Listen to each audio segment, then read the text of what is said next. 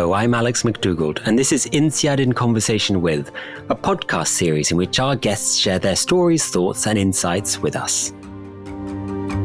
In this episode, we're with Heidi Hauer, a leadership and holistic health coach and a past participant of INSEAD's coaching certificate program. And we're going to spend some time talking about Heidi's journey into coaching and why she believes that health and well-being should matter in leadership, and how leadership should be seen as a holistic concept that involves the mind, body, and spirit, and not just performance. Heidi, thank you very much for being with us today. I wanted to start this podcast by setting the scene for our audience. In that sense, would you be able to perhaps give our audience a bit of background into your career, who you are as a person, and how you came to work as a coach? Today, I'm a leadership coach and a holistic health expert. I've 20 years of corporate experience. I've lived in London, Brussels, Vienna, and I'm now based in Zurich. And my mission is now to support leaders to really step into their power and enjoy life, work, but also perform at their very best. Given your experience as well in the corporate world, and also, of course, now as coach, how do you feel that leadership as a role has evolved in the way people expect leadership to be done, and also how people expect to be led? Definitely. So I see a clear shift in that, and that's for two reasons. The first thing is the environment, which is more complex, more uncertain, and it's far harder to predict what's happening tomorrow. And the second reason is the people themselves, and they have changed. So the younger generation specifically, just because you tell me to do something is no longer a good enough reason for me to actually do that. And really understanding what the expectations are, how the mindset of the younger generation works. And that has direct implications on the type of leaders that organizations and the world need today. So the typical top-down leadership, control, critique, command is, in my view, clearly a thing of the past. Today requires leaders who are humble, but who also know how to empower, enable, coach, support, guide, and give clear directions when it's required. And I think that intuition to know when to do situational leadership, or the situational leadership style in terms of when to do what and in which way for which audience, I think that's key today. And that might be leading from the middle, leading from the backstage, or the new term servant leadership, whatever it is. I think having the skill to know what is needed, that's really the art of leadership today, as I see it. Does it create extra kinds of pressures for those leaders who have just been used to, their behaviors which are ingrained, to then shift to match such expectations? Does it? Yes, it's a good thing, of course, that the landscape is shifting, but is it in itself, the dark side, if you like, is greater pressures on those leaders to meet expectations, and the dangers of not meeting them are greater? I think the answer is both. There are more pressures and less pressures at the same time. On the one hand, there is always the pressure to deliver more with less. I think that's an evergreen that's always been around and will always be so in the future. So irrespective of gender, speaking to people from the new generation and being more authentic and being more genuine and being more vulnerable, maybe, in a way is more pressure, but at the other hand is also less pressure. It's like, it's not anymore about fake it until you make it. It's really also being able to connect with people at a more heart-based level, and really understanding and capturing people's minds and hearts from an authentic place. I feel that the world is extremely challenged in many ways these days. And it's also about finding solutions where no solutions have been found so far. And there is a greater urgency than ever before, I feel. And that might mean on a big scale, like turning concepts of circular economy into viable options for a wide range of industries. And it can also mean new ways of working, where well-being at work is a core pillar of peak performance and not just an add-on or a nice picture on the website of the company. So really understanding how things have changed. And maybe a bit on female leaders, and I see 3 dimensions where the pressures are higher on female leaders than leaders in general. And one is the additional, the invisible labor, as they say at home, still predominantly falls into the responsibility of women. And we've seen that with studies during COVID, where it was harder for female leaders to do so. Number two is that, of course, the internal life of women that I know quite well now through my coaching, which I've specialized in supporting female leaders, is there is a huge tendency to expect a lot of themselves.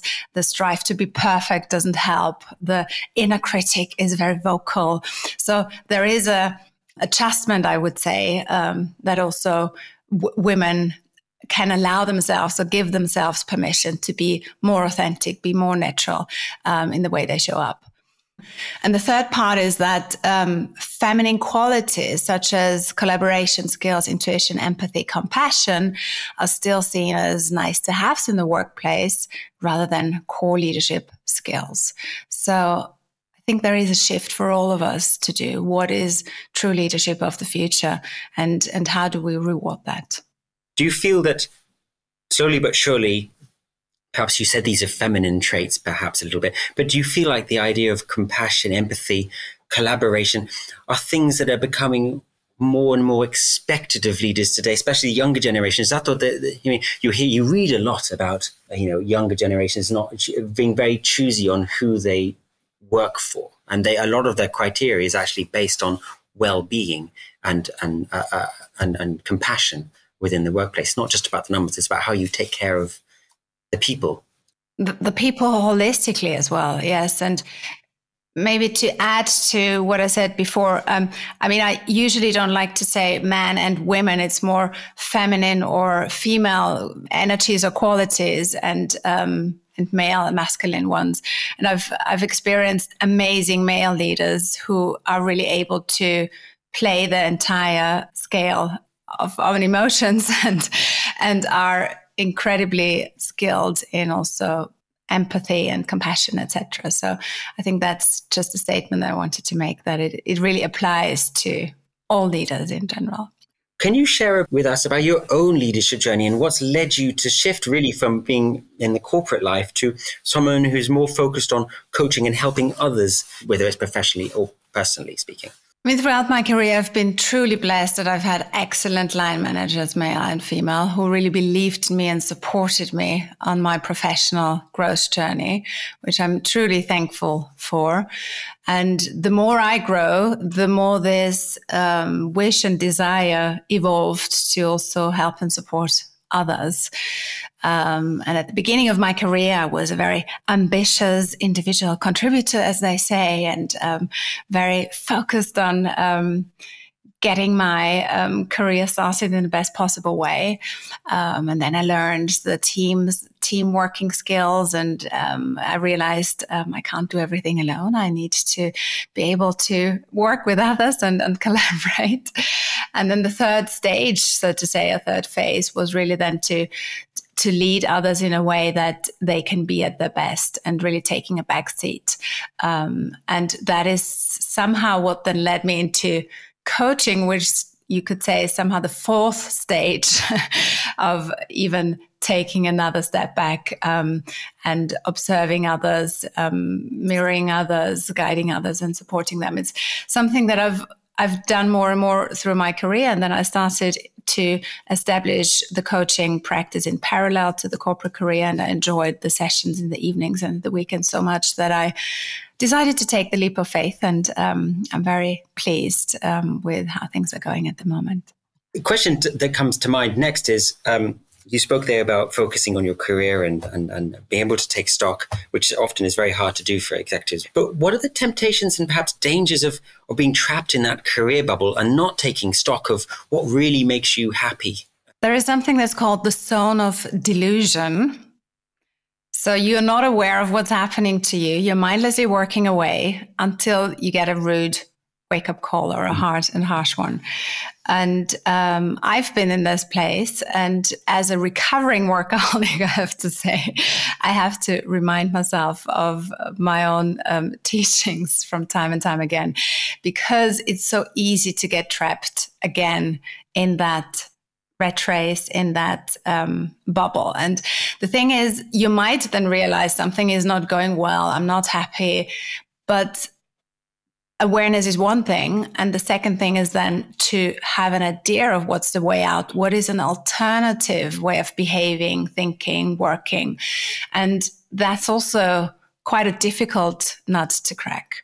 So to some extent, you could say it's a little bit like you've had one or two glasses of red wine too much, and then you want to drive.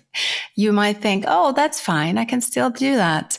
But the reality is you shouldn't. And that's a little bit like working too much, because the side effects of poor judgment, and of course, the mental health that is declining, is something that goes gradually and you don't notice it so easily. And that's the difficult part. And if you don't take yourself out of that picture regularly, it's very hard to see what's actually going on with you.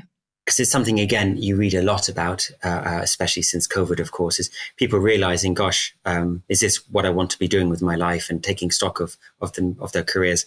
Have you noticed just naturally a greater influx of people to you wishing to assess?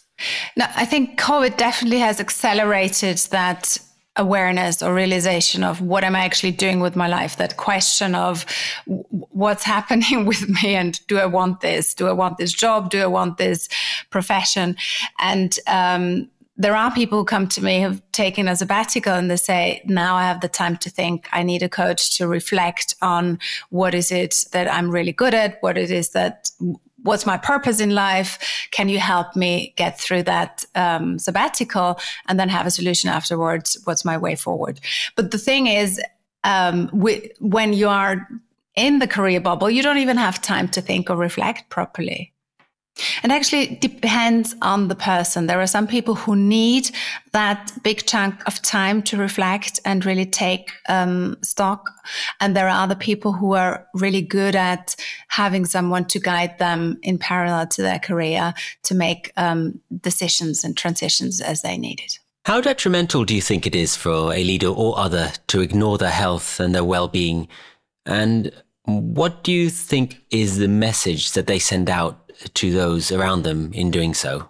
And maybe a story here. I once interviewed a very young, highly talented man for an internship.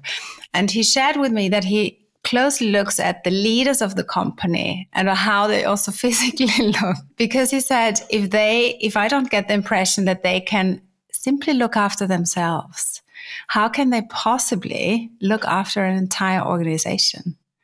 So having that self-leadership figured out in a way that you are, in the majority of the cases, a balanced person, well-rested, well-nurtured, so that your brain actually functions properly, is a prerequisite for good leadership, in my view.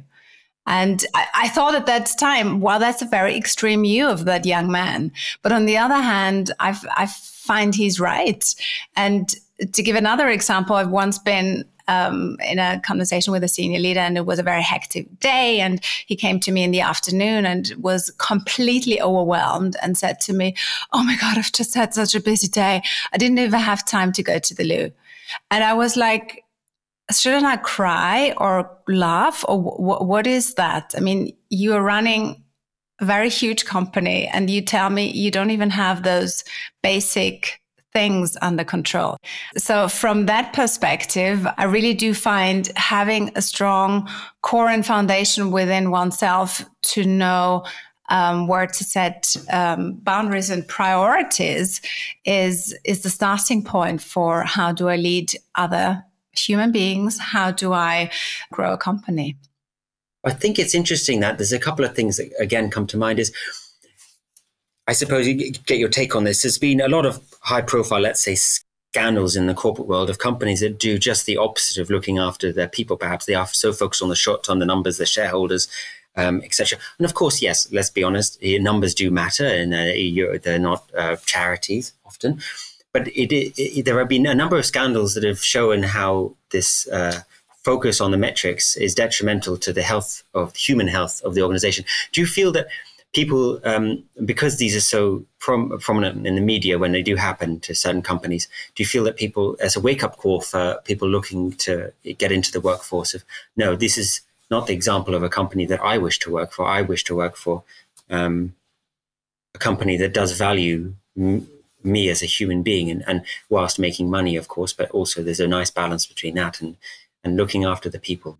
It definitely has an impact. I mean, I have coachees and mentees who come to me and say they'd like to set up their own business. They'd like to be either creating a company or doing their own thing on their own, because they just cannot stand this machinery of where they feel they have to be a robot rather than a human being themselves. And those people are usually leaders in a way. And there are two ways how I approach them. On the one hand, I encourage them also to carve out more space for being human. And because I believe we need people in the system to do good.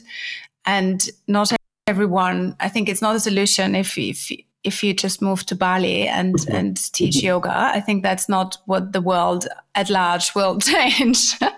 Might be good for you, but not for the entire system. So I encourage people usually to really look what is the sphere of influence they have. How much more can they change within their remit and their scope before they take the decision to say, I leave and I go and I've had enough. What has been for you in your coaching experience and the people you've coached, your most memorable coaching experience, the one you're most proud of, let's say?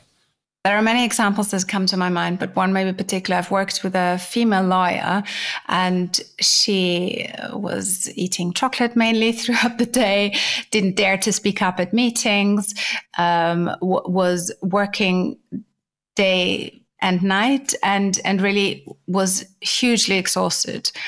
And she joined my 6 months coaching program. We worked together quite intensely and closely.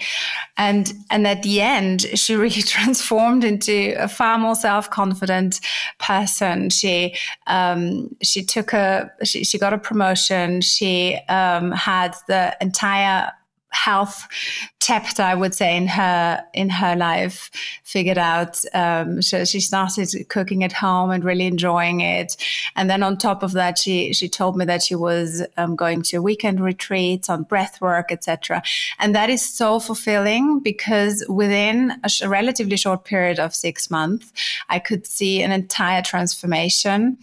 And the best part is that I got her interested in all sorts of different areas that I really felt now she can continue that journey on her own. I've opened doors for her. I've showed her ways to do things differently, and there is nothing more fulfilling for me than this. Before we close off, I suppose the episode is one way of nicely wrapping up what we've been speaking about. Is you've mentioned in the past to us that true success for you is a holistic concept. There are many parts to the puzzle, and when they come together, that's great. You've achieved your success. What do you mean by this success as a holistic concept? And that it's also, you've also mentioned to me that it's an inside job that starts with your health. So I'd just be interested in hearing more about your take on both of those and understanding more what you mean by the concept and what you mean by an inside job. By holistic, I mean body, mind, spirit, nurturing yourself in all those dimensions. Burnout doesn't only come from overwhelm, but also from loneliness. So there are other elements like relationships, spiritual practices that really nurture you as a human being at your core. And taking that into consideration is super important, because that's where true fulfillment comes from. And what do I mean by inside job is if we wait for the external circumstances to match our wants and needs, we'll wait forever to be happy. So happiness and health is a choice.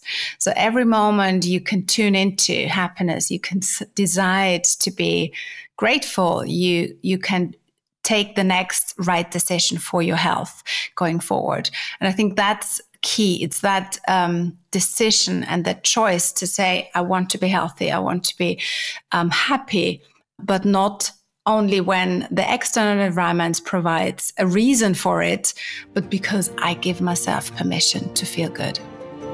Thank you, Heidi. Thank you, Alex. It was a real joy talking to you.